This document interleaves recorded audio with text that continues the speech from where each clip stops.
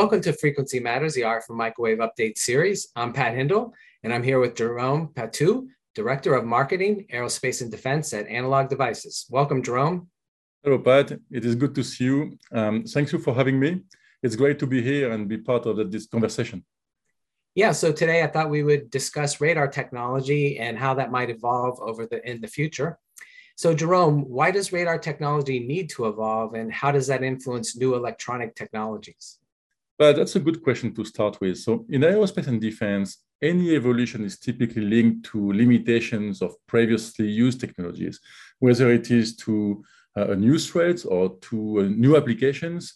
In the case of radar, it's a bit of both. On one hand, the evolution of radars is driven by the necessity to detect more sophisticated threats and respond quickly. Among those new threats that are emerging, you can find, for example, small targets like drones or drone swarms, hypersonic targets, stealth fighters that have become smarter in avoiding detections. And the evolution of radar is also fueled by the need to support advances in non-military application as well, in areas such as weather formation monitoring, collision avoidance, autonomous cars, or air traffic control, for instance. All these radar applications require continuous evolution of advanced technologies, advanced capabilities, so they can essentially continue to help protect life or to help improve quality of life. So back to your point on how these evolutions influence new technologies. AESA radar, which stands for Active Electronically Scanned Array Radars, continue to evolve to larger and more complex arrays. They use multi-beams that can be simultaneously steered in multiple directions at the same time without moving an antenna. They offer a higher resistance to jamming and form the basis of 3D radars by providing the location of the target, its speeds, and more accurate distinction of the targets. So, for example, distinguishing a bird from a drone. There is a continual need for performance, greater range and resolution, lower detection thresholds, precise spatial envelope control, multiple frequency band coverage, and mission convergence. These needs drive more advanced electronics and disruptive technologies. Analog Devices is at the center of innovation in all areas supporting these evolutions. We do that by leveraging smart high-frequency digitizers with hardened but flexible DSP capabilities, high-performance RF 2-bit solutions, platforms for precise calibration and synchronization of multiple channels in beamforming implementation, as well as power-efficient advanced GaN amplifiers and the ability to integrate on chip, in package, and in modules.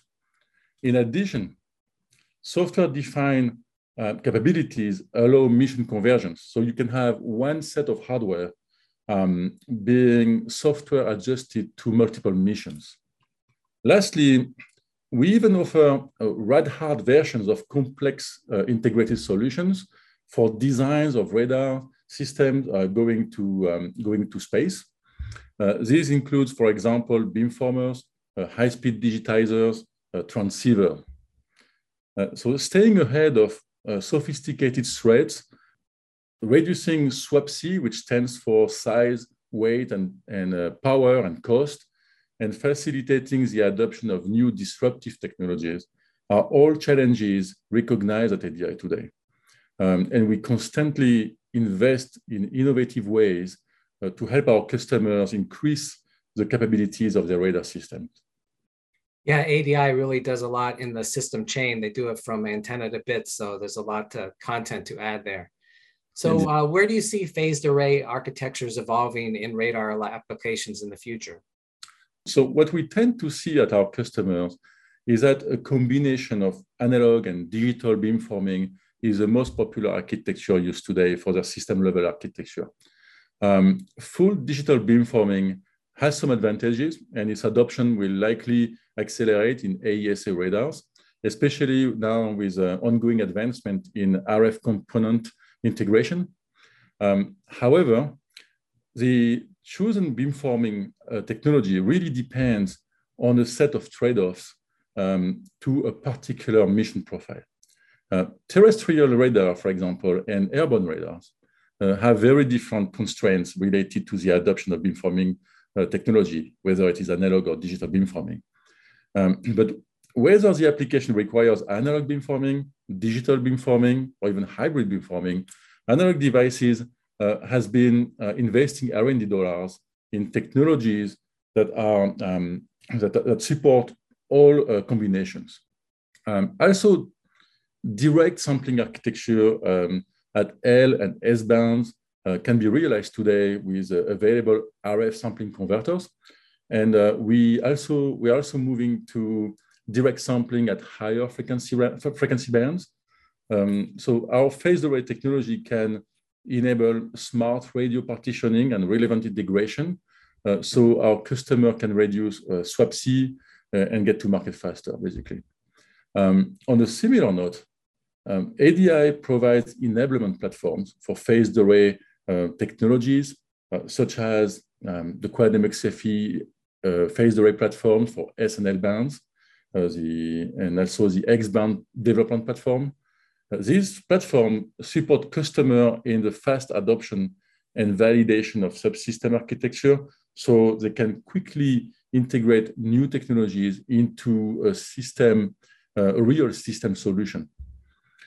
Customer can also develop their own proprietary IPs and quickly validate them on a development platform, so they can reduce the development time, development effort, the time to market, basically, and also ease the design of the final products. Lastly, another evolution in phased array radars comprises of more processing power at the edge.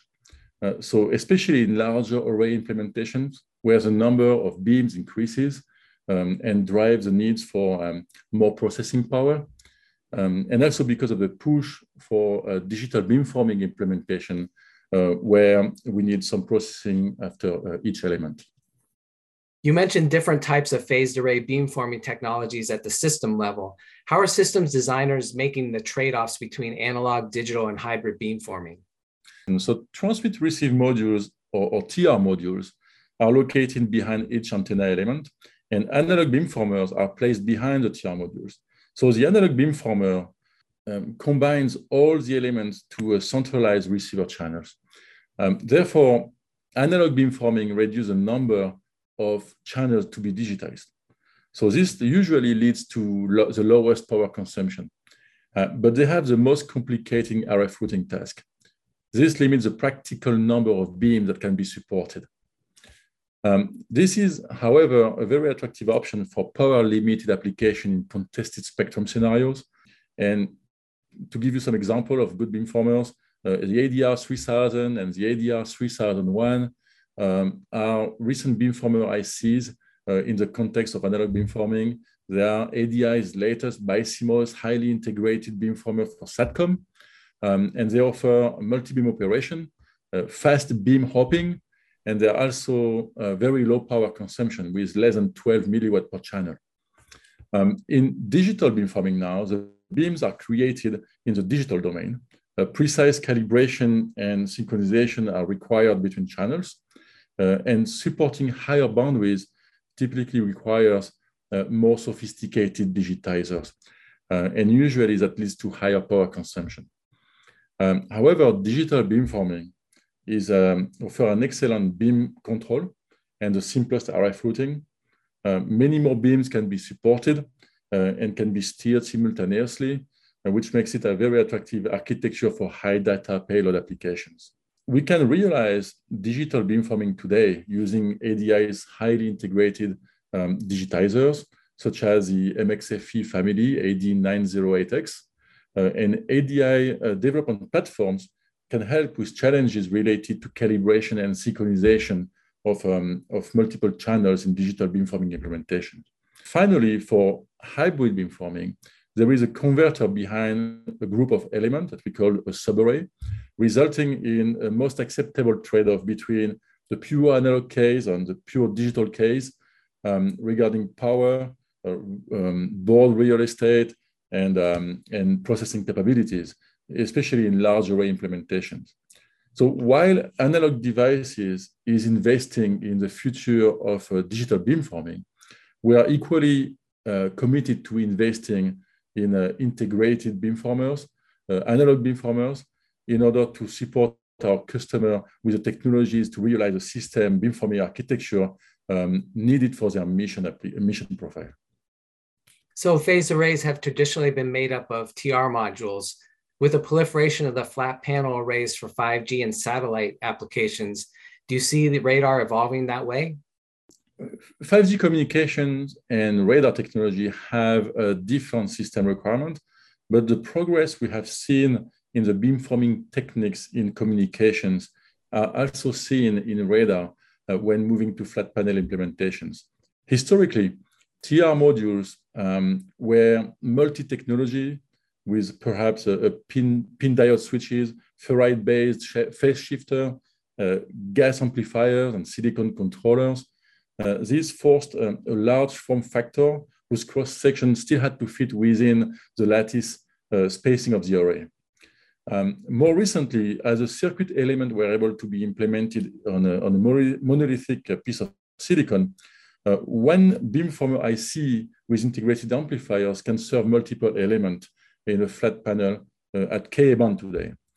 Even in cases requiring GaAs or GaN TR modules, today we can have four modules and one beamformer IC fitting into an X-band lattice. For example, 4 ADI ADT-R1107 TR modules and one ADAR 1000 beamformer are used on ADI's latest X-band development platform. So you mentioned GaN technology. How is GaN affecting the architecture and packaging configurations of phased arrays? So given the restriction on lattice spacing in radar to be half wavelengths, solid-state GaN solutions are enabling high-power AESA. This puts pressure, of course, on packaging solutions and cooling techniques to get the power out of the antenna. And ideally, this would be a simple PCB with no heat sinking. The efficiency, reliability, and power density of GaN amplifiers have made it an attractive replacement for TWT amplifiers, which would have been way too large physically for AESA technology. There is a continued focus on to make the GaN PAs more efficient to generate less heat, like with new process technology, embedded heat sinking technologies within the PCB, and extracting heat in various ways. There are higher thermally conductive materials in development today that would allow the customers to adopt an SMT solution that would most likely be preferred. So ADI is investing in GaN. ADI now has a fast-growing portfolio of GaN amplifiers that support an array of applications across radar, of course, but also electronic warfare. And as a matter of fact, ADI recently released high-power, high-efficiency C, S, and X-band GaN PAs, which help enable high-performance AESA radars. Well, it's great to hear that Analog Devices is investing in the evolution of radar technology. And Jerome, really appreciate your insights in the analog and digital beamforming and the trade-offs of both architectures. It's very interesting to learn about the latest technology from ADI, such as the single chip analog beamformer ICs, monolithic high performance digitizer solutions with the enhanced DSP's capabilities, and single package transmit and receive modules that enable high performance integrated architectures. ADI is kind of unique in offering that complete antenna to bit solution, and they're really at the forefront of radar technology that will help manufacturers attain their SWaP-C challenges. So thank you again for being with me today, and thank you to our audience for watching Frequency Matters.